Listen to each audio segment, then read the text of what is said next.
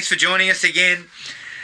We've pivoted slightly, Jared. We're going to have to put John Wick on the back burner slightly, even though we've sort of popped it out there that we would do it as the next episode. It'll be the next episode. But we thought we'd get in on Fear Street. Fear Street Part 1, 1994, is today's episode. But before we get to that, Jared, let's discuss what we have been watching. What have you been viewing recently? I've watched a fair bit, actually. As I was just saying to you, a bit fucking else to do. School holidays. So Yeah. obviously watched a bit of Love on the Spectrum. Warmed the fucking shriveled prune that is my heart. Your heart was beating like a jackhammer, was it? Yeah, it's a good show. Was it in the subcockle area? Yeah, subcockles. Everything was lighting up. I worked my way through. I can't remember whether I mentioned this to you or not, but I watched the In Search of Darkness docos. Yes. So, first one was great. Second one, okay. I loved some of it for the deep cut portion of it, but then other parts it was like too deep. There's some shit that I don't think I've ever even heard of. Yeah. Worked through some 30 for 30s as well. Oh. Couple of older ones that I'd never seen. Were these on Disney or Star? Because there's quite a few of them on there. Yeah, KO as well. Okay. I reactivated KO to watch a little bit of this and that, and they're all on there. So, yeah. King's Ransom. Yep. Very ordinary. I thought that one was very ordinary. Yeah.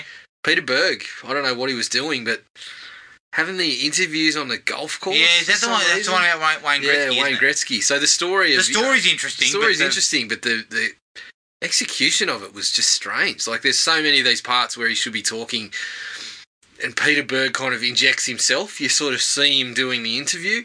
I'm kind of okay with that style, but again, why is it on the golf course? And it just felt a bit kind of. It just felt like perhaps he had a few questions that he hadn't got answered, so he fucking took him out to the golf course and spoke to him or something. See, but we wanted. This was the thing. My problem with that one is that you want to hear from Gretzky. Yeah. Like, I don't really care for how you get it out of him. But I don't really want to see you injecting. I just want to hear from the guy that was involved. Yeah, and the others involved who were those sort of talking head. Because some of that shit was interesting about how they made out like he left because of his wife. Yeah, she wanted to be an actress, and I the felt deal had been, there'd been all sorts of shit going on. Yeah, and I felt some of them probably should have been dug into a little more, but I didn't like that one at all. Small Potatoes. Great to see Donald Trump. No fucking idea what he's talking about. Yeah. That one was That's entertaining. But again, because it was so short. I felt like that one could have gone longer, and we could have explored a bit more the guys that then went on to success in the NFL and stuff like that. Yeah. But yeah, it was all right. Broke. Nah. One of my faves. Yeah. I mean, the problem with Broke is a very serious issue, but there were so many times when someone mentioned what they'd spent their money on, and I was laughing. One guy talked about how he bought a fucking fur coat. That was my favourite. He was fucking Putty from Seinfeld. Yeah, they kind of talked about the people that bought, music studios and shit like that. Of course, Rock and Ismail got the mention about these calligraphy stores and phone card. I shouldn't have been laughing at some of it. Phone cards are taken off. It's fucking 2000, dickhead. Come on. Do some fucking research. Holy shit. Yeah, but of course, it was interesting when they did go into that and they had people talking about it. You got to understand that when you got this much money, all of a sudden everybody's pitching your business. My favourite was Andre Rocket. Rocket was a yes man. I think so. He was an early exponent of perhaps he was nodding off during pitches. Oh, I think so. Yep. Andre Rison was my favourite. Yeah. He bought himself a studio, and they actually show him doing some singing, and it's fucking atrocious. Luther Vandross, he was not. I believe he did go broke, but he's now in a pretty good position. Yeah. He's rebuilt himself, which is great. Look, it's good some of it was good to see that some of these guys dug themselves out of it. Yeah. But then again, there was also ones like Jamal Mashburn where he talked about how he held his money. Yeah, from how the get-go. he managed to keep it from the get-go. And now they're talking like he's the fucking king of the state, like he's got dealerships, restaurants. And I was like, see, this is a guy who had used his money wisely. You didn't see fucking Jamal Mashburn in a fur coat. Yeah, I didn't catch Jamal Mashburn's gospel album. So. Yeah, and he was also not working in a car wash at any point. Yeah. So yeah, that's a really interesting one. Yeah, it was good. I like that one.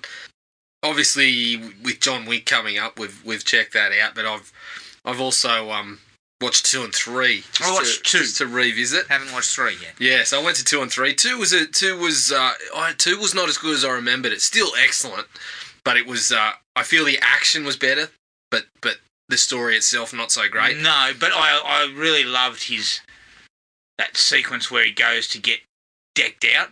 Yeah, get all his gear, and that was the best part about it. That expansion of the world. I feel like, and I don't know whether I'm on my own here, but I feel like part 3 might be my favourite. Even though it's probably on par with the first one for me, but I feel like part 3 is where it all came together. The world, the action, like all that sort of stuff was pretty cool. I touched base with my friend Vin Diesel.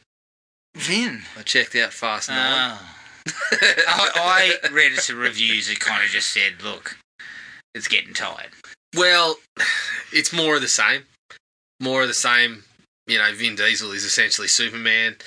The big issue with it for me, so obviously there's some large-scale set pieces and action sequences, and some of them are pretty good. There's a couple of them that are pretty good.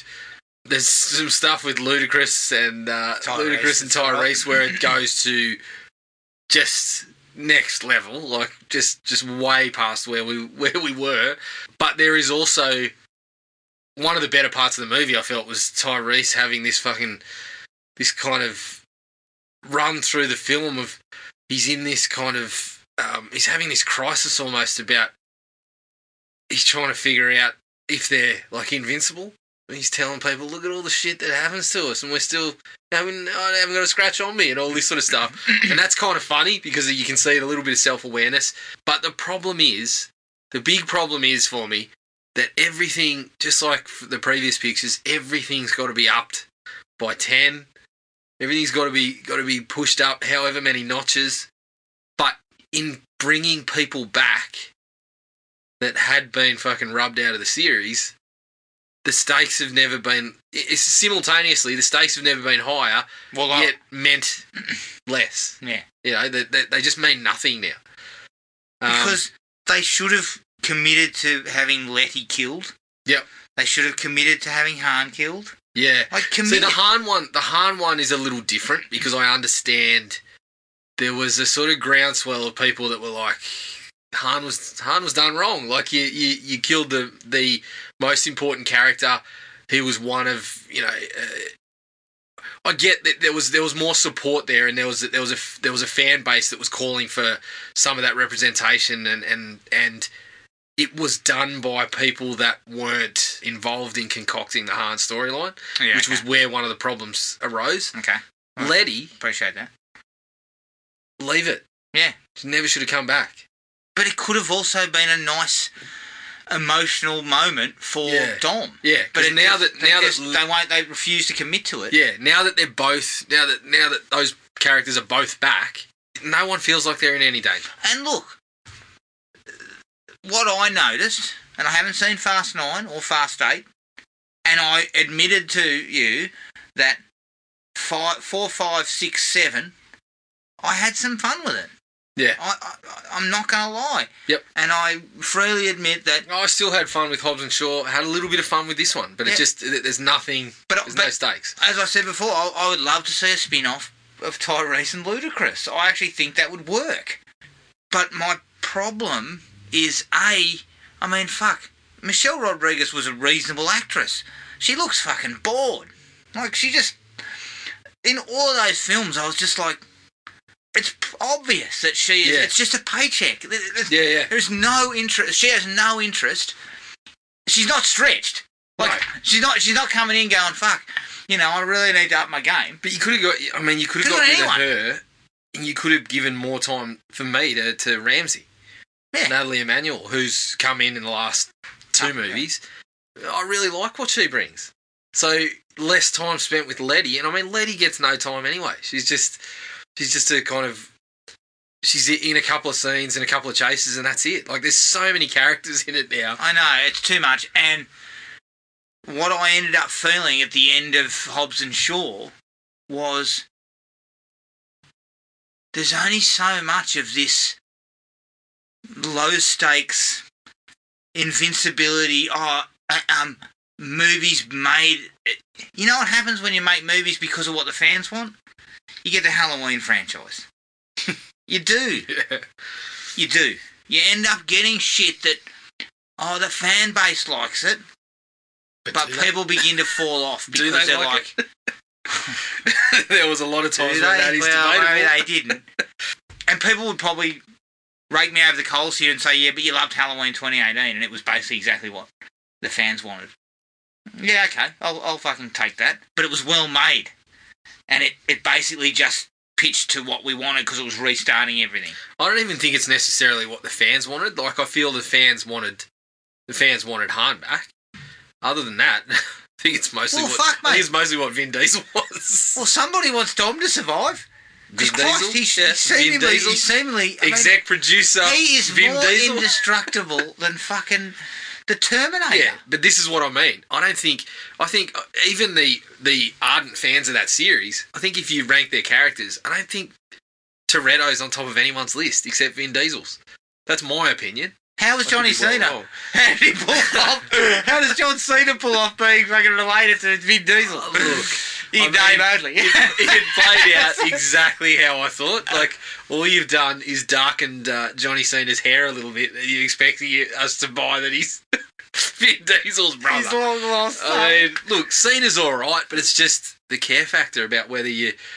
Because, again, if you know the series well enough, you kind of come into this movie and you see the setup and you've got an idea of where it's going to go.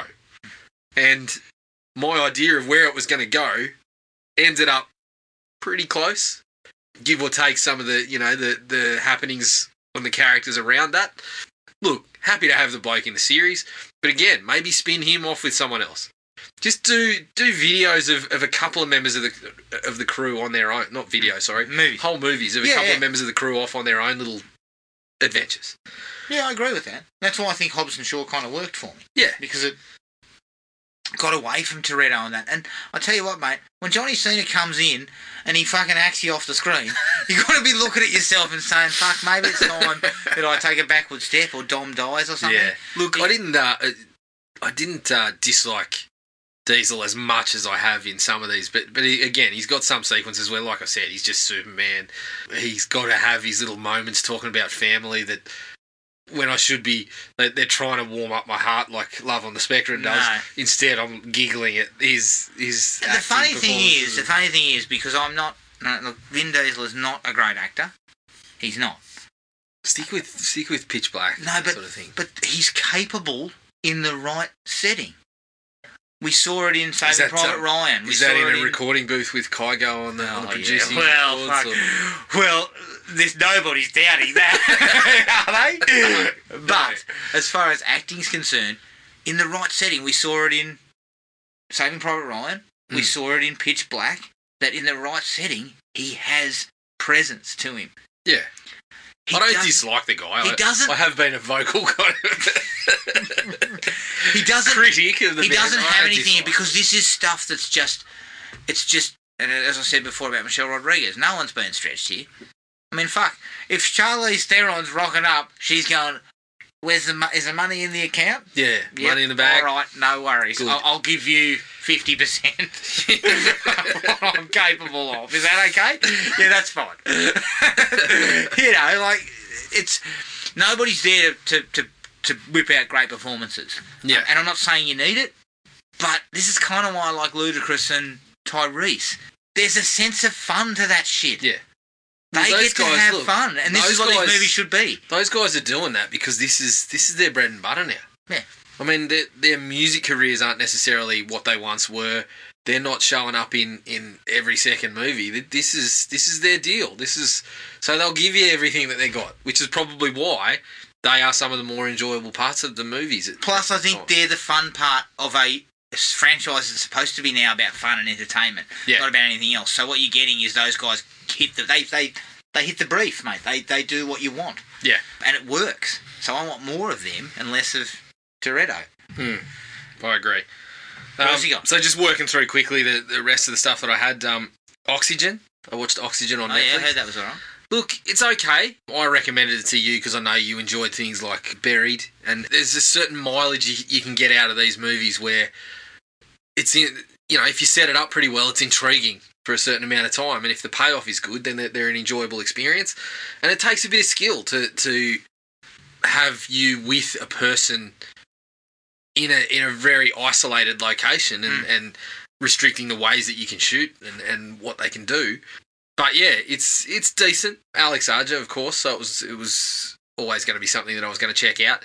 Probably doesn't pay off all that well, but again, interesting to see, and they keep it pretty interesting for the majority of the movie about what's actually going on. So yeah, it's worth a watch. Okay. I also went to The Hills Have Eyes, the original.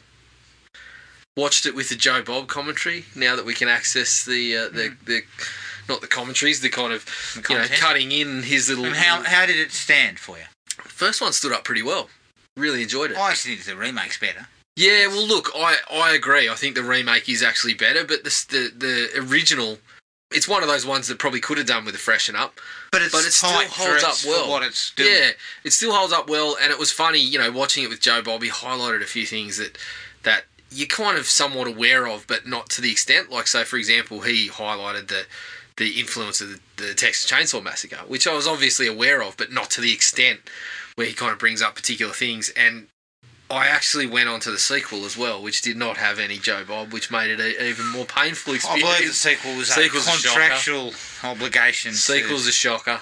Wes Craven. Yeah, but we did have, as I said to you... we get a flashback from a dog? Yeah, we get a flashback from a dog. Christ. It was made in the same year as Elm Street, and you would not think that the same bloke, with the talent that he showed on Elm Street, made this. Isn't Harry Manfredini also on the music? So it sounds exactly like Friday the 13th. Yeah, it did. It did, very much so. You also get an appearance from one of the Friday the 13th blokes. Kevin Spiritus. Yes, part 7. But yeah, I couldn't recommend that you check it out. It was a fucking... Where was it? Tell you what, it's one of those movies that it's what? Where'd you about find 80 minutes. It's on Tubi. Both of them are on Tubi. Fuck, guilty. Yeah, get on it. So it's one of those movies that's 80 minutes long, and you'd swear it was 180. Like, it's a fucking slog to get through. Mate. Look, I don't do well with those. And the last that I checked out was, again, going back to Joe Bob, on the same marathon that he did. Hills Have Eyes, the film before that was Texas Chainsaw, so I went back and watched that. Look, I've always said that was one that I sort of struggled to connect with. I really dug it this time around. It was kind of, maybe it helped having that commentary. Every time I've watched it, it's probably edged up a little bit more. Yeah. But, shit, Franklin still pisses you off. There's a couple of things that I don't particularly love about it. But it is it is a very raw, very scary. Yeah, I think that's part of its charm, is that it really does hit you viscerally, which is, that was that 70s aesthetic in horror that worked. It was interesting to see, because Joe Bob believes that, he fucking loves that movie. Believes it's one of the greatest ever made, so he kind of finished up with this impassioned kind of defense of Tobe Hooper, including a breakdown of the rumours about Steven Spielberg directing. What did he say there? He said it's bullshit. He said basically a guy turned up an LA Times reporter turned up, saw Spielberg directing Second Unit because Spielberg wanted to be involved because him and Hooper had worked pretty closely on it. So his story was that, this LA Times reporter turned up, saw Spielberg directing Second Unit and basically wrote it in an article, and it's hung ever since. So he kind of, he said... I could see that. I could see how that could go wrong. He kind of gave this defence of the bloke, saying he's the only director ever to have 2 films make over $100 million and not be able to get a gig, basically, because of this kind of shit that dogged him about some of the films. So yeah, it was good to see it from that perspective. And the film had gotten better for me over repeated viewings over the years, but I really enjoyed it this time. Okay. That's good. All right, mine was short and sweet. I watched John Wick Chapter 2. Loved it. I agree with you, not up to the standard of the first one. First one's a little tighter, a little more sort of contained, and I think that actually works more. I didn't like the villain as much the second time around either. Yeah. Everyone else, bar the main villain, were the compelling ones. Like I dug Common. Yeah, I dug Common. I thought that was a great manoeuvre, having almost like this. Yeah. Almost like John Wick type guy. Yep. Up against John Wick. I thought that was a really cool. And option. I also felt Ruby Rose not talking was a good choice. Yes, she's a very intriguing looking person. Yeah. And so it worked perfectly. Yep. Whenever she came in, got involved. Good film, not at the level of the first one. Jared, I went back to a sports film that we've always talked about, called Radio. Oh, I thought you were going to say The Rookie. I was No, I may go to The Rookie, though, because I believe it's on Disney Plus. Radio. Yeah. Right? I'd never seen Radio. Ed Harris, Cuba Gooding Jr., it made money, so I thought, look, it's on Stan. Yeah. I'll see what this is like. It's taken a lot of heat over the years. Yes. Look, it's not bad. As sports movies go, it's all right. But the problem is they continue to try and find villains to put in the way. Yeah, yeah. But they're contrived and they're obviously not part of this story in any way. Secondly, I think they were reaching for Remember the Titans. But they ended up with Remember When We Didn't Know Anything About People Who had, who weren't, people who had mental problems or, deficiencies, mental deficiencies. And the way it's portrayed is just, Cuba's having a shocker. Sorry. Jesus. He is having a shocker. I'm sorry, I don't know who told him whether he went this way. It's just not a very good portrayal. Ed Harris could sleepwalk through this shit. Yeah. And Harris is always watchable. This was a dream for Ed Harris. No one was trying to drown him. Exactly. He did not have to go underwater at any stage in this picture. If he turns up to set and you say, you and Cuba are just going to have a bit of dialogue. Excellent. Harris is really good. I think Cuba Gooding Jr. is trying his best. It's made even more worse by actually seeing the real Radio at the end. Yeah. And I was like, this should have been a doco. It should have been a documentary. It would have made for a really interesting documentary, and we wouldn't have had to have all this contrived crap about all these villains that we put in place. So, I didn't really enjoy it. I'm going to say that. Fair to say. Straight.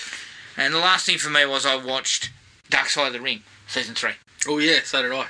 Yeah, really enjoyed it. Great. I like the fact that they're trying to find interesting stories. Yeah, they're going a little bit broader. Not just in the WWE. Well, even, the one about Jake the Snake's family. Yeah, that was interesting. It was connected to wrestling because there was 3 of the family. But it was also more about 4 of the family, actually. Christ, mate. But it was also about... not a good bloke. No, not at all. No. So, I really enjoyed that one. Yeah. Thought that was a really good one. Ultimate Warrior? Ultimate Warrior. Fucking hell. Honestly. That guy was just too big for his boots. The worst part about that, or the funniest part about that, was they made him the champ. Yeah. And Hogan basically had to go out there... To put him over. And just, he basically had to carry him for the entire match and then get beaten just so this prick could be kind of like king shit. And look, it was the 80s. This WWE was establishing itself as the wrestling promotion because remember that early 80s you still had promotions across the country, didn't you? You hadn't put it all together. Yeah. So WWE pulled everything together. So I guess you're trying to sort of trade on what's hot. Yeah. And the Warrior was hot. Yeah, Fuck knows why, because he couldn't wrestle. Well, and his promo cutting was fucking nonsensical. I think that was one of the periods of aiming it real directly towards the kids. Because I was right in the pocket at the time when the Warrior was around. You were the Warrior? You were a fan of the Warrior? You know, You liked the dickhead who came out and shook the ropes? Yeah, I loved it. You know, I thought he came out, shook the ropes, so I can squash someone in 30 seconds, and I was thinking, this bloke's great. You know, even when I think he may actually have been from parts unknown, because if you listen to his promos, no one from Earth would think that they were a good idea. There's one of them where he's just ranting and raving, and he's all jacked up, and then he starts saying something about spaceships. I was like, where is the connection to wrestling with any of this? Yeah, no idea. So, yeah, look, and he got too big for his boots. Yeah. I found it interesting that Jake the Snake was talking about how he had his own bloody, private locker room and all this kind of crap. And, like Vince McMahon is obviously a pretty shrewd businessman. You don't run $1 billion business if you don't know anything about it. Yeah. Unless you shit yourself and come out and play a promo, which is always good. Yeah. As I said to you before, Vince, there's no reason for you to do this, mate, with a fucking brown Yeah, trap. look, we can hold for 2 minutes. Let's cut to We can figure something out for 2 minutes. Let's cut and to you a can change your montage of pants. film footage, mate. You can go to the can. But I digress. McMahon, it was about dollars and cents. Yeah. You put Warrior over as the champ. I mean, what good was the Warrior in a Royal Rumble? Oh, fuck. Because you'd have to bring him in late. So he just squashed a few blokes and won it. The thing about it, the thing is, his motivation was obviously make a lot of money. If he had have had a few brains about him, he would have, when he got to that point, he would have just been listening and saying, right, what do you need from me? What can I do to stay on top? Yeah. But he's what storylines can we kind of wring out of this? He just thought, no, I'm king shit. But part of the whole thing was his character of parts unknown and aliens and the rantings and ravings of him. It didn't lend itself to storylines. No, but he could have. He was a crazy man, I think. He was crazy, but he could have made it work if he worked with other people. If he actually listened to him and said, okay, well, maybe I'll learn how to cut a promo. Maybe I'll learn how to do something other than the juice? Other than the 3 moves that I can do, I'll learn to do something else. We can have a 5-minute match instead of a 2.5 minute match. He knew a clothesline. He loved a clothesline and a gorilla press. Oh, yeah, but, I mean, he doesn't love it. What, could he do any suplexes, or was he just... Look, he was strong, but he just... when you've watched a few of those and you get... They talk about someone like Ric Flair who could just work with anybody. Who would work with anybody and then get straight on the gas afterwards. Yeah. But, look, he would work with anybody and make him look good. Yeah. The Warrior couldn't... I mean, he wouldn't even, like Jake the Snake said, wouldn't even fucking speak to him about the match. So what are you expecting? What are we expecting here? We're expecting the Warrior to just come out, whip your ass. Yeah. Even someone like John Cena. When he first came in, I was falling out of things by then. I don't know Cena's career greatly, but I believe people really didn't like him. But there's been this kind of begrudging respect developed over the years for how hard he kind of worked and then tried to improve and whatever. So, because Cena came in, big guy, yeah, not really, and got the push. I think people disliked him because he was just put in the positions to succeed very quickly and for a long, long time. But people, like I said, developed a bit of a... He wore jorts a lot too. He did. He wore jorts a lot. You can't go there. I mean, surely John's looking back on that and going, look, jorts, probably should have discussed this a bit deeper with the story, guys. John's looking at his hair in Fast and Furious 9 and saying, fuck, I wish I was wearing a pair of jorts and that was it right now. Yeah, look, that was it for me. Yep. End of it. All right. Take a break. Here's the trailer for 2021's Fear Street Part 1, 1994.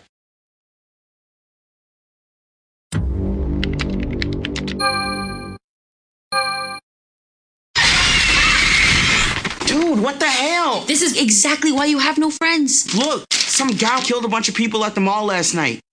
Holy shit. Another Shady Side tragedy. Fits the narrative, right?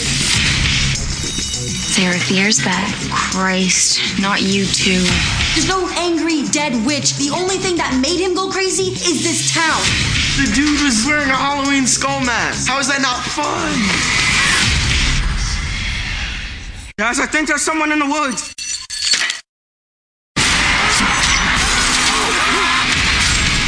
We're together for one night and dead people are trying to kill us. Maybe we are doomed.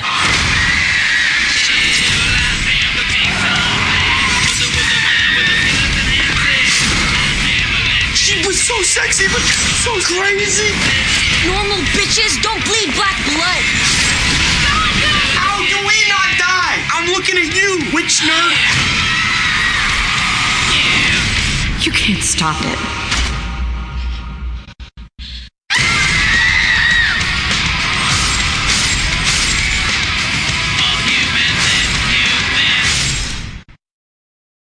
Fear Street, Part 1, 1994 from 2021. Directed by Lee Janiak, who directed Honeymoon. It's produced by Peter Chernin, who produced Hidden Figures, David Reddy, who produced Red, and Juno Topping, who produced Can't Hardly Wait. Oh, Yeah. I was pretty happy about that. The story's by Kyle Killen, who wrote The Beaver, Phil Grazidelli, who wrote Honeymoon, and Lee Janiak. The screenplay is by Lee Janiak and Phil Grazidelli, and it's based on the Fear Street book series by R.L. Stein, who's, I believe, sold 400 million fucking copies. I mean, he has written a lot of books. Yeah, we suggested there might have been 200 million books on shelves based around Goosebumps, Fear Street, And look, not Point to- Thrillers. Yeah, not to shit on you, RL, but I guarantee you didn't write all these. There's some ghosties in there. Come on, admit it. It stars Kiana Madeira as Dina, Olivia Scott Welsh as Samantha Fraser, Benjamin Flores Jr. as Josh, and Fred Hershinger as Simon. Budget, I couldn't find any info about. I don't know what it cost. And obviously box office, it's not going to be...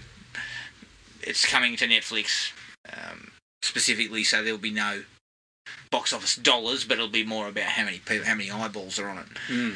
And there wasn't a lot of trivia. The only thing, that was there was basically says based on the Fear Street books, but that's it. So Good. all right, Jared, talk to me. All right. This So- is part 1 of 3 films. Too. Look, I think I'm going to be a little bit higher on this than you are. So, I really loved the setup from the start. I feel like the story was pretty intriguing, and they found these little ways to get you going along with the twists and turns and keeping interested as we went. I feel like there was a bit in the middle where I was kind of sort of wondering where we were going, and I was looking at it thinking, this is probably about a 3.5 film. Really enjoying it.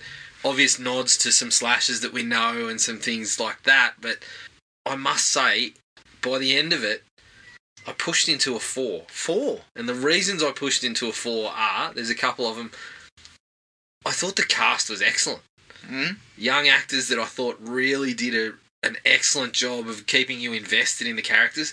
I thought the character, the work to develop some of the character along the way was quite good as well. Mm. So that combination really had me. I found myself towards the end when we start to going into sort of spoiler territory, which we are going to do. We are going to do, yes. When you start to lose a few of them, I actually felt it. I was like, that's a real kick in the guts. Yeah, I agree. And the second part of it for me is that the twists and turns towards the end I really enjoyed, but I came out of it with this real excitement for the next 2 movies that we are going to get paid off very quickly. So I reckon I'm giving it half a star for the Possibilities the of the next 2 experiment films. and the possibilities, because it looks like we are going back 20 odd years to a more kind of Friday the 13th type setup, but they've suggested that they're going to open up the rest of the story. So in going back in the storyline, they're going to add to this one, which I found really exciting. When we finished it, I was like, I cannot fucking wait for this next week to pass so I can get straight onto the next one. So, I mean, we could come back to this in 2 weeks, 2 to 3 weeks, and I'll say, it's a 3.5-star movie because the payoff just wasn't there. But right now, It's 4. I'm sitting at a 4 because of that excitement level that's coming. And I know I'm giving it credit for stuff that hasn't come yet, but right at this moment when we're talking about it, that's what I landed on. Look, I think that's probably a fair assessment. I was lower on it not because of those things, because I'm still excited for where we're going. It kind of dragged a touch in the middle for me. There was a couple of bits near the end where I kind of felt you feel like you've added this bit for no reason when we didn't have to have it, and I'll go into that specifically because you're already there, and then you kind of doubled up on it, which I didn't feel worked. I liked some of. I think the acting was fine. I think the acting was one of the real strengths. A couple of technical things that I didn't like. I just felt the middle sagged, and it didn't work as much for me. But in saying that, it's nostalgia filled. I mean, I loved this shit when I was a kid. I was a pre-Fear Street. The point thrillers were where I kind of was, and I got to know R.L. Stine, and I was actually coming out of that because I would have been, about 16. Let's just say you're an old prick. You're a grumpy old prick by this stage. I was about 16 or 17, so Fear Street was coming along, and I was sort of coming out of it. But I think it was great to see the nostalgia on show. I think it's pretty well directed in parts, and it's got a real nice kind of aesthetic in terms of it kind of looks like I would have expected these when I read those books. Yeah. And also the look of the front covers are kind of sort of replicated. And the slasher vibe mixed with the supernatural never upset me. Like, it's not like I was like, I just wanted a straight ahead slasher. Yeah.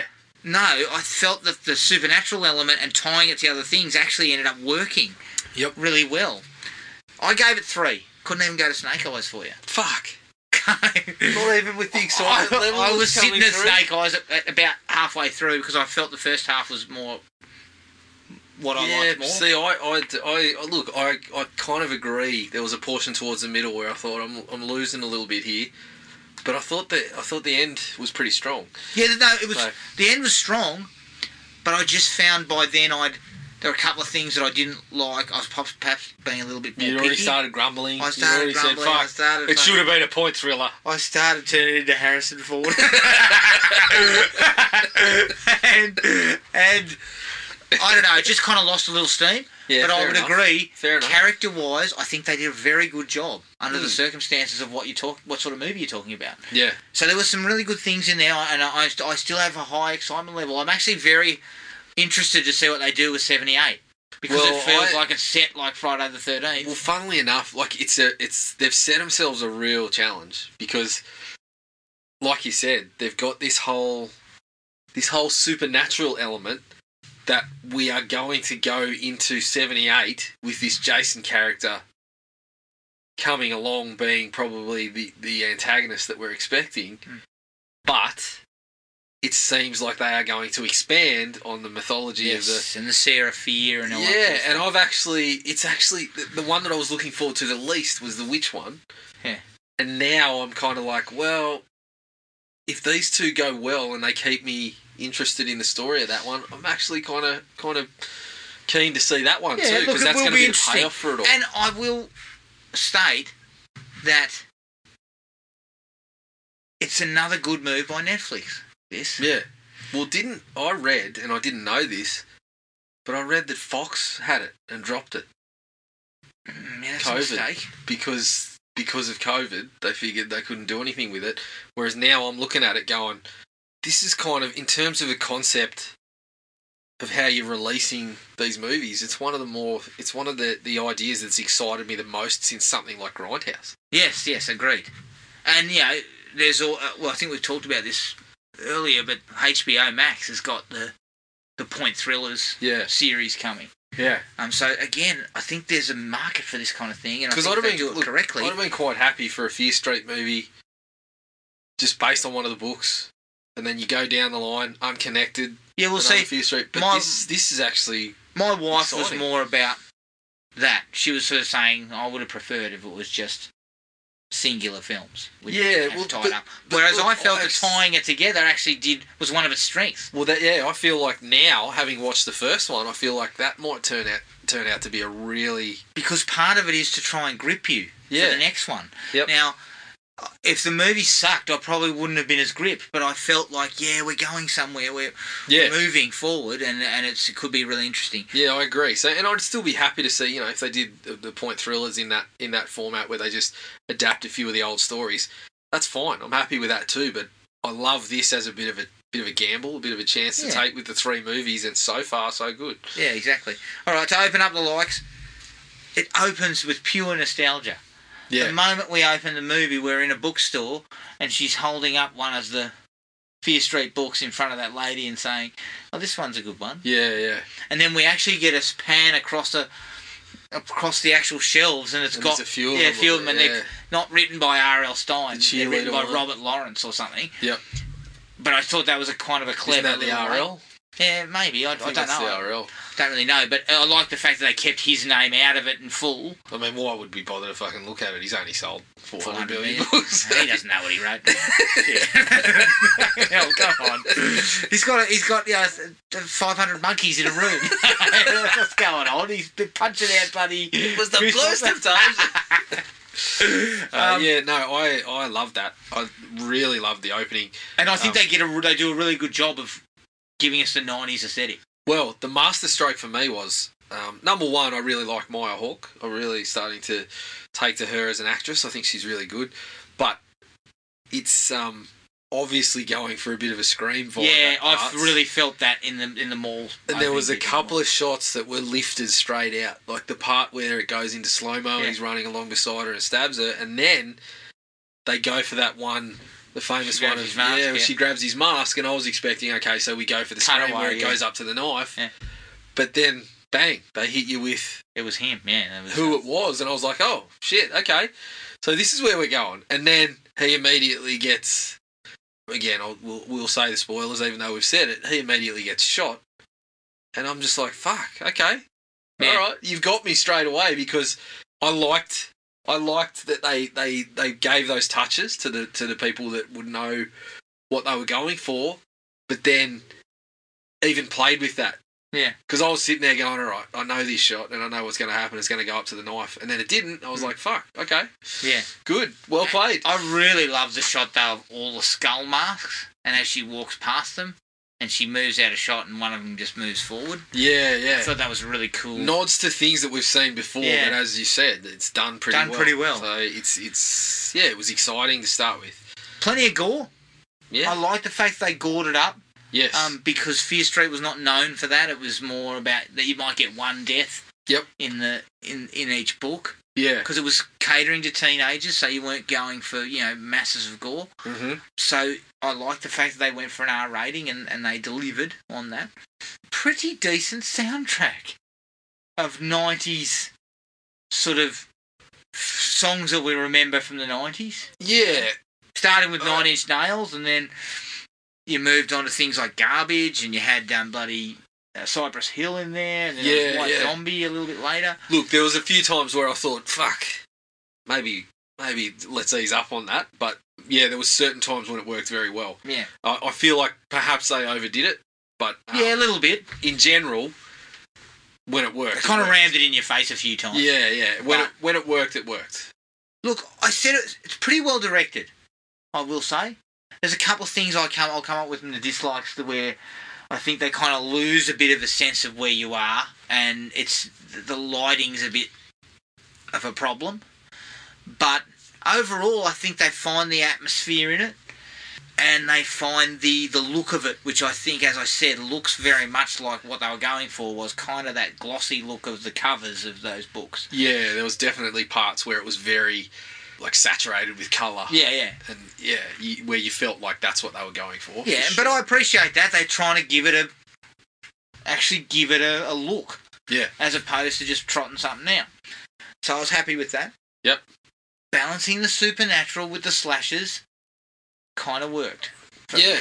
Yeah, I think, again, there's an element of it adding to the things that I didn't like about it, but for the most part, it works as a sort of point of difference, and then it starts to throw a few curveballs at you, and we end up with this little mix of like, you've essentially got a Ghostface knockoff, you've got a Jason, you've got a sort of Bloody Mary type. Yeah. And yeah, there's parts of that where it does work really well. It's really exciting. You're not sure who's gonna turn up where. Like, so yeah, for the most part, I was really happy with that as well. Yeah. It kind of adds to this Sunnydale versus Shadyside angle too. This little class battle going on that works pretty well at the start of it. And I think that plays into character because, firstly, Simon's my guy. Anyone who's dropping trow and giving me a full moon in the bus and then proceeds to tell the cops, I'm not telling you anything, pigs. yeah. Quickly won me over. Won me over immediately. I also really like the fact that, and I don't know whether this comes to the cast it does come to the cast, but also a bit of the writing, that they take him more seriously. Like I was expecting a guy like him just to be a real jackass and nothing else. Yeah. But that's not what it is. Yeah, they kind of give him some shades near the end. Yeah, and they take them all pretty seriously. They don't really give you some of the stereotype, but attached to a character that they actually use. They don't just chuck anyone in there. Other than some of the Sunnyvale people, and it's more because they don't. Well, they're minor players. It's not really. All you needed there was the jocks who were nasty and things like that. But I felt by the end of it, I was really invested in all of them that were left. I think the idea of Dina and Sam being a lesbian relationship, because I didn't think that. I assumed when she looks over and she sees. No. I just assumed Sam's the bloke. Yeah, and they played with that expectation, right? It's just exactly what I would have assumed. Yep. And when that doesn't turn out to be the case, but I also, that added an extra layer to things, because it wasn't just rich versus poor, her leaving town. They were in a relationship that no one wanted, like her mum didn't want her to be in, and all this sort of stuff. That's right, and it played into that class, as well as, it added the class and the angle of, conservative and whatever. Yeah. It was sort of, I must say, I got a shock with that, and this is coming from people that are, we're not progressive. You could call us progressive. I'm still a fucking knuckle dragger. I'd say we try to be progressive. Yeah. We are still morons, but we try to be progressive. But even then, with that expectation, the way that they set it up, I just immediately thought exactly the same thing. Oh, that's the boy. Sam. So I liked the way they played when they did that. I was like, fuck. And they bamboozled me again. Well done. Well played. Right, let me tell you something. You are easily fooled. I'm easily fooled. But I was happy to be fooled, and I felt that the relationship between the two girls was excellent. Yeah, I think they handled it well.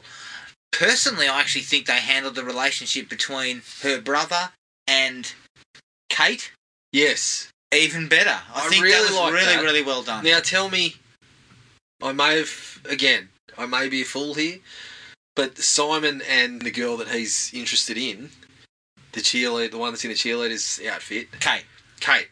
Again, I made an assumption that they were boyfriend and girlfriend. Yeah, but they weren't. And they weren't. It seemed like they were just in they were in a small business partnership. Yeah. So again, it plays with the expectations. I just looked at that, and then I'm like, when he starts making the moves, I'm like, oh, okay. Yeah. But I think they handled that really well, because she was the cheerleader, and as all these movies tend to do, the cheerleader's a bit of a bitch and will have no time for this young bloke. Yeah, he's the brother. I think he's only a year younger. It didn't really sort of state it, but she treats him. She never shits on him. She never sort of, and the relationship just organically builds. Yeah. And then Simon gives him that pep talk later on. And says, we wouldn't be at this point if it wasn't for you. Yeah. Yeah, I really like that. I really liked it that they gave everyone, like, you actually just, by the end of it, you were like, this is just a group of friends where everyone likes everyone. It's not this kind of, and it plays into the whole relationships between them all, plays into how I saw things going at the end, and then they twist that on me. I didn't expect what I ended up getting. Yeah. Because I anticipated that, and I'll get to it, it's in the likes, but I anticipated something and I got something different. Well, this is I feel like they did an excellent job of playing with those expectations of people like you and I who saw things going in a direction, and because we had seen the movies that they were referencing and nodding towards, we just kind assumed. of like, oh yeah, we're This is knowledgeable. how We're a it'll go. knowledgeable pair of progressive knuckle draggers. We'll know what's going on here. As I picked the gnats out of my hair and ate them. Yeah. I just As looked you at threw it. feces on the wall, we. Yeah, I threw a lump of shit at the wall, and then I went, oh, okay. Again, bamboozled. Is this Darren Boseman directing this? Oh, okay, yep. He put the cape up. The quick explanation that the brother gives about Shadyside and the deaths and the massacres, it's done quickly, it's done succinctly, and it doesn't bog down too much in exposition. Yeah, and here is where I think the three movies thing is playing in their favour. We're not questioning it too much, and it doesn't feel underdone because you know there's more to come. Yeah. So they give you the rhyme, they give you a couple of little flashes of the face of the witch, a little bit of a story about how she's possessing people or whatever, and you go with it because you know there's more explanation to come. So as I said, that may come in a couple of movies' time. I may look at that and go, "Ah, fuck! Well, that didn't work out how I planned." That blew up in everyone's face. Go back to entertaining myself by throwing shit at the wall. I like the trap that they set in the school. Yeah, The nifty little trap. We'll bring them in here. Use the blood. They'll all converge because they've worked out that obviously they're after Sam. They'll converge. We'll fill it with flammable liquids and we'll just set them on fire. yeah, And then we quickly get a nice little thing that they all just reform. Basically, they get blown up and then they just reform. You can't kill them like that. yeah. Like that, again, we set some rules in place. We can't just kill them Yep. anytime we want. It's a little bit before this, but there was a particular shot that I absolutely loved, and it was when Simon is on the street taking a piss on a shop front. But then he looks down the street and sees the girl And she's singing. against the pole, and she's singing. Yeah. It was one of those shots where I looked at it and I was like, just look, don't go down there. Yeah. And you don't get that so much anymore. Yeah. Like when you've seen a lot of these, you don't get that so much. I looked at that one and I was like, yeah, it's a little bit creepy. The singing was a nice touch. And just don't go there. And I actually felt like when they cut back to the police station, it sort of dulled the impact a little bit. Yeah. But it worked out nicely when they go back to him and he does walk up, and I love this sort of feeling of the urban legend type aspect to that. Yeah. Not the movie urban legend, like I'm referring to an actual urban legend. Yeah, but agreed. It's yeah, I really love that shot for some reason of just her sitting by the pole, and Yeah. yeah, I felt that led up nicely to what was happening after that. Exactly. The idea of, well, they work out the fact that Sam has to die Yeah, and then be brought back, and that's how you get rid of them. Yep. Fairly clean.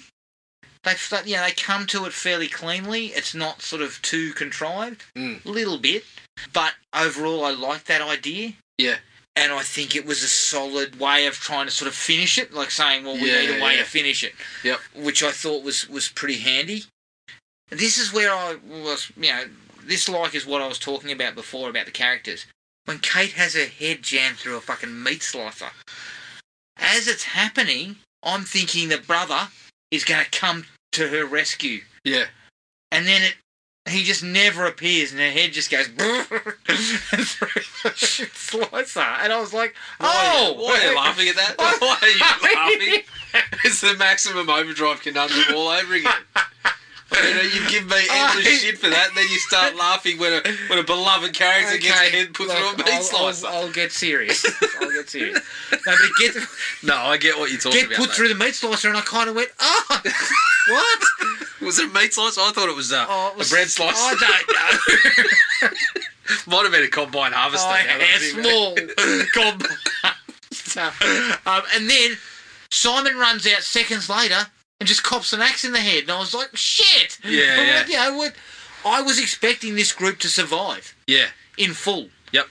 So they'd done such a good job to create characters that you gave a shit about, and that the expectation in my mind is they will all survive.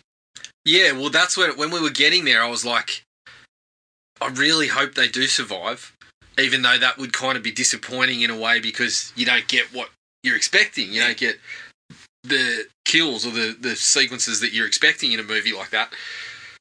So, yeah, it was, again, I think they'd done it so well that you did give a shit about what happened to them.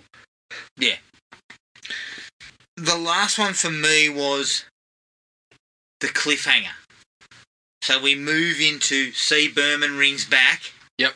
And goes, no, you didn't kill him. Like, yes. you know, it's got nothing to do with you, nothing to do with any of them. There's a puppet master. Mm. And then he gets possessed and attacks Dina.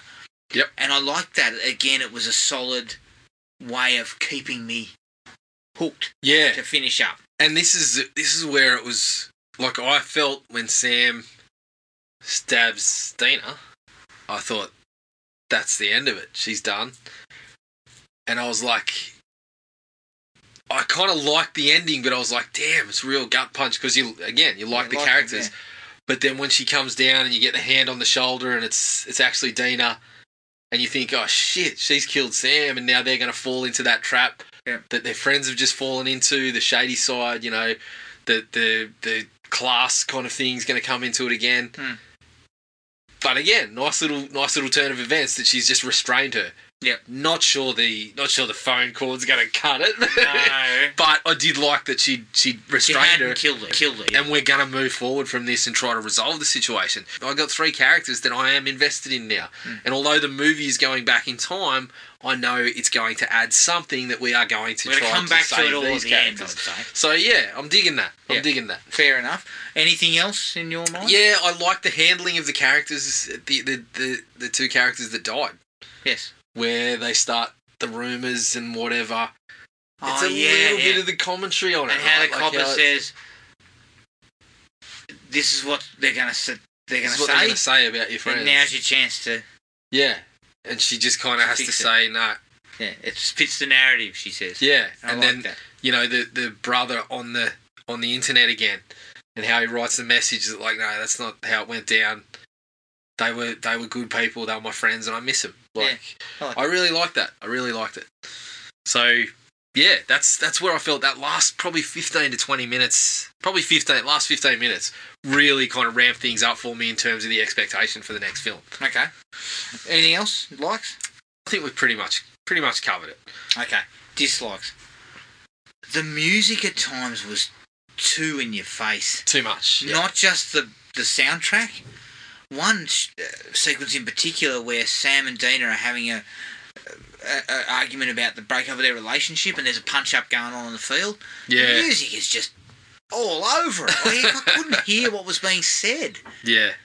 And I'm like, you got to back that down a touch. I mean, Jesus. It happens again later. They kind of ram the music right up into you. Mm. And I felt that took away from a couple of sequences, which is not good in my mind. Yeah. No, I also felt like it was the soundtracks, and I know just having a read online, some people have been really down on this, but there was too many. You know, it's come to be known as the needle drop, right? Of the songs that you know coming in at a particular time. It just felt, there was a little bit too much. I felt if they had pulled it back by even just 2 or 3 songs that you don't use, it's better. The other ones work better. Yeah. That's true. Because there was a point where and choose. There was a point where they were literally just going from one song to the next. I think it happened. It happened at least once where I was like, they've just strung songs together here. Yeah. You could have just used one of them. Yeah. So yeah, it took away from some parts. Yeah, I didn't dislike it as much as some people did, but yeah, it definitely could have been less is more. Yeah. In this one. This is one thing my wife brought up, and look, I don't think the movie was really aiming for this, but there's not really much suspense in the film for me. It kind of didn't... They didn't really... At no point I felt, the suspense and attention was really there. Yeah, they started with the 3 killers. I think they started with it with the opening scene probably worked the best on that front. And the Skullface one around the house. Yeah, where he was standing out in the backyard. Yeah, and then in the house. But as you said, they kind of veered from that. They went away from that I guess when you found out it was supernatural. Yeah, they were starting to focus more on that, and then tried to build it again later in the supermarket, which I think it was okay. It was okay, but it wasn't just quick. Yeah, it wasn't really going to work because by that stage we knew who these killers were. Yeah, and that they were targeting Sam. Yep. And so, of course, there's going to be no tension. Yeah. At that stage, you've already walked that off because you've said, well, they're only after Sam. They don't. Yeah. They're not going to kill anyone else. So I didn't feel like but again, I don't think they were really aiming for that. That's not really what they were going for. Yeah. So if you're in the mood for some tension, I don't think you're going to. Yeah. By the time you ended up with the what was his name? Nightwing. Yeah. And again, forgotten her name, but the Bloody Mary type girl. They'd sort of passed that by. Yeah. The focus was on how we get them together. We know they're not coming for us. Yeah. So by going for that little twist, they'd kind of bypassed a little bit of that. And then, like we said, the supermarket sequence was which so I quick. felt you probably could have got more out of it. Could have rung a little bit more out of it. You weren't going down that route. I actually felt like perhaps before they discovered that, you could have gone for one to two more kills. Yeah. Of other characters, perhaps. Yes. Well, Peter. Again, they're going very much against He gets killed, but he gets killed kind of randomly in the hospital and that. Yeah. It was gone for a little bit more suspense. It was clear they're going for a bit more of that, making characters that mean something and count a little bit more. And I think they're also going for fun, rowdy, nostalgic type of time. So again, I look at that. The Peter one, I actually... Sort of was solid because it probably comes up in my likes in terms of a sense of timing. Yeah. They just timed it really well. Yeah. They seem to time this shit really well in terms of the reveal of the relationship between the girls, the killing of him. Yeah. They just kind of delivered these things right when you wanted something and just sort of kept it moving along. So yeah, it is a dislike for me that there was points where I felt like to go full on with that sort of nostalgic slasher vibe, we probably could have killed another character or so. Yes, I believe so. A little bit of fodder. I still would have looked at the movie and said you didn't really toss anyone to the wolves except that guy, and given you credit for it anyway. Yeah. There are a number of sections where it's too dark. I mean, there are even shots where we're in the middle of talking with people and it cuts away to another shot, but I couldn't see anything in the shot because it was so dark, and then they're back there, and I'm like, oh, what was that? What were we looking at? There's one particular sequence where Nightwing's after them in the woods. Yeah. And the camera's all over the place. It's having like an epileptic fit. Everything's really dark. I couldn't see anything. Next thing you know, they're back in the ambulance, and I was like, okay, This is part of the reason probably why there wasn't as much tension because... You didn't fall asleep for it? No, you did not off for a second? It was the middle of the day. If it was 6 p.m. plus, that means nothing. That means nothing. Middle of the day is still a good time. As good a time as any. No, but I just felt there was a couple of times where the direction let it down. Yeah, there wasn't any real sort of standout sequences in that regard. In terms of the chase and slash, other than the first one. Okay. Yeah, so I feel like, I mean, on the same sort of token, it's the same. It's kind of the same problem. Is that once we get into that and we get away from that slasher remake kind of thing, then we lose some of those elements that we want. We lose some of those stalk and slash. You mentioned the suspense. We lose a bit of that classic stalk and slash. We lose the opportunities to catch lengthy sort of chase sequences and stuff like that because they're dealing with the three killers. We're bouncing around characters.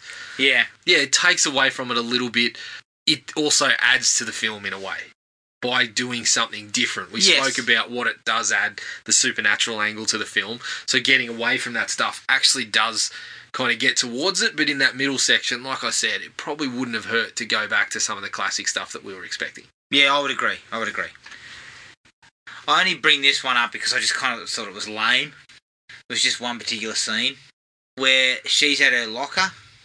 Yeah. And then we get a point of view shot of someone coming towards her, and then we cut to a guy with a hoodie on and a knife, and then he just carves R.I.P. into the locker next to her. And I was just like, that was fucking lame. Yeah. You should have just cut that entirely. It wasn't worth it. No. Like, it was just a kind of a crappy way to kind of showcase, someone might be there trying to hurt her. It felt like, to Scream, like the sequence where they're in the hallway and the guys are running around and Matthew Lillard's loving it. Yeah. You know, like, yeah, I didn't particularly like that one so much either. No. So this is again, it's pretty minor, but it just comes into it. The sequence in the supermarket. I really liked that. I liked it overall. But by this point, could we not run another variation of the plan that doesn't involve putting the blood on yourself and putting yourself in harm's way? Like, I thought by the time, you know, we did one with the mops that keeps them away from you and probably keeps them away from the girl from a little bit longer. I kind of felt like it just happened so that we could get some kills. I feel like they displayed some smarts throughout to keep themselves out of danger that they probably could have still, you know, they're looking at it saying, we've solved the issue, but those characters that threw her out into the hallway are still like, yeah, I want to survive. And that was my biggest and probably final dislike. These characters have shown their smarts throughout, but then your idea of killing her and bringing her back involves an EpiPen? No. For starters, that's not going to work. Secondly, you brought an ambulance. You'd have a defibrillator in it. As soon as I heard which I thought, perfect. I thought exactly it's going to be something to do with the ambulance. I actually thought they're going to keep her on the move in the ambulance. That wouldn't have been a bad idea. So, but to add to that, they then pivot partway through because the pills aren't taking hold quickly enough and drowned her. And then your thinking is, we put the EpiPen. You can't get the water out of her lungs, you fuckwits. Yeah. Like that whole sequence felt like padding because it was like, why even bother going to the drowning? You could have still had the tension of them charging at them and all that. Well, I thought they were with the pills. All these other things, I was thinking they're not going to get the body temperature down, so they're going to take her into the freezer or something like that. Like, I thought all these other things, and it just what was delivered was kind of lazy. Yeah, almost. And I think I gave it more of a pass because it was pretty quick in terms of. I guess my thinking is, I mean, there are so many smarter ways to do it, and I mean, carbon monoxide would have been the first thing you could do. But the thing, you know, obviously, these are kids trying to kill someone and bring them back to life. So you give it some credit for that. It's not going to be But stick with the pills. I was okay with the pills. I was the idea of the pills was fine because all it is you die and then you just need to be. Well, I actually thought they're going to stick with this plan and it's going to fail and they have to get her outside and then they realise, we're in an ambulance with the DV. I thought that's what we. And that could have really worked well. But for me, it was the putting the blood on your body. I get, you know, you've forged this friendship now, so you're all putting yourself in the line. But previously, you came up with this plan to keep yourself out of it, and to keep them. You know, you knew you weren't in danger, so I mean, it raises the stakes that they're in it. But you could have done that some other way too. You could have had her fucking cut herself and splash blood on them again or something. Like, I just felt like of all the ways to put them back in danger. You just basically regurgitated what you'd already done. Yeah, I just felt like that part didn't go for me. Yeah. So, and I mean, it's pretty big. It makes me think, you know, maybe I should have stuck with the 3.5. But I've still got that. I've still got that. You know, I would have kept my run of Snake Eyes. Snake Eyes. You're in a Snake Eyes mood. But I could have. I just can't shake this enthusiasm for the ones that are coming. Yeah. Okay. That's fair. That was my last dislike.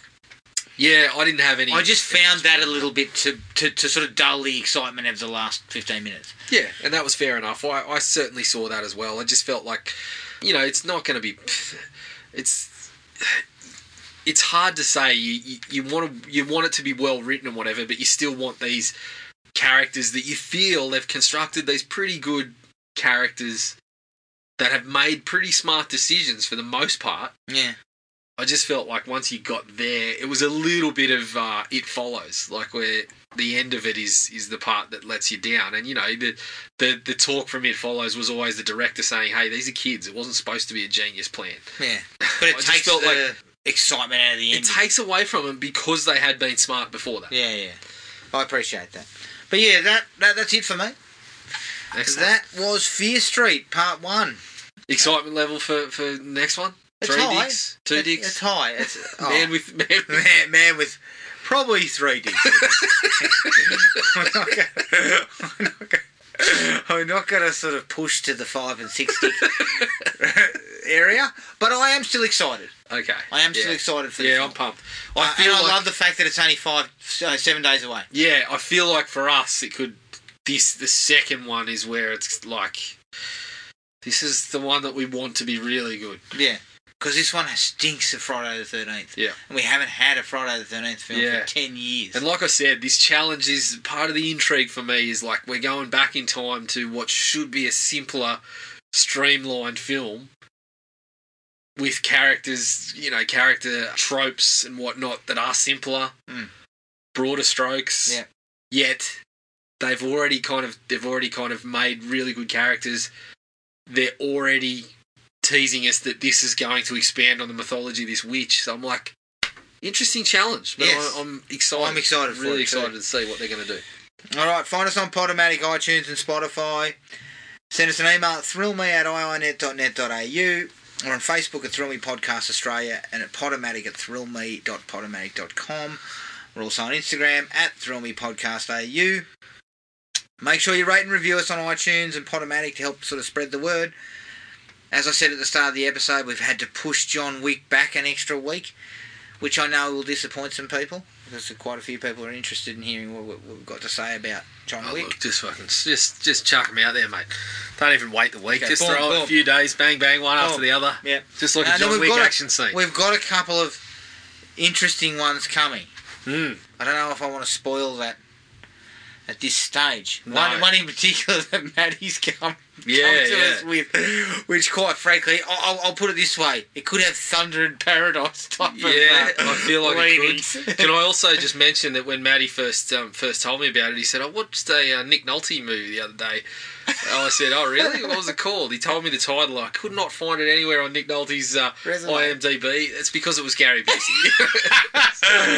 Maddie K, film aficionado and knowledgeable of all actors. So, look, keep your ears out for those ones because they should be really good. But until next time, take it easy and we'll catch up with everyone later. Cheers.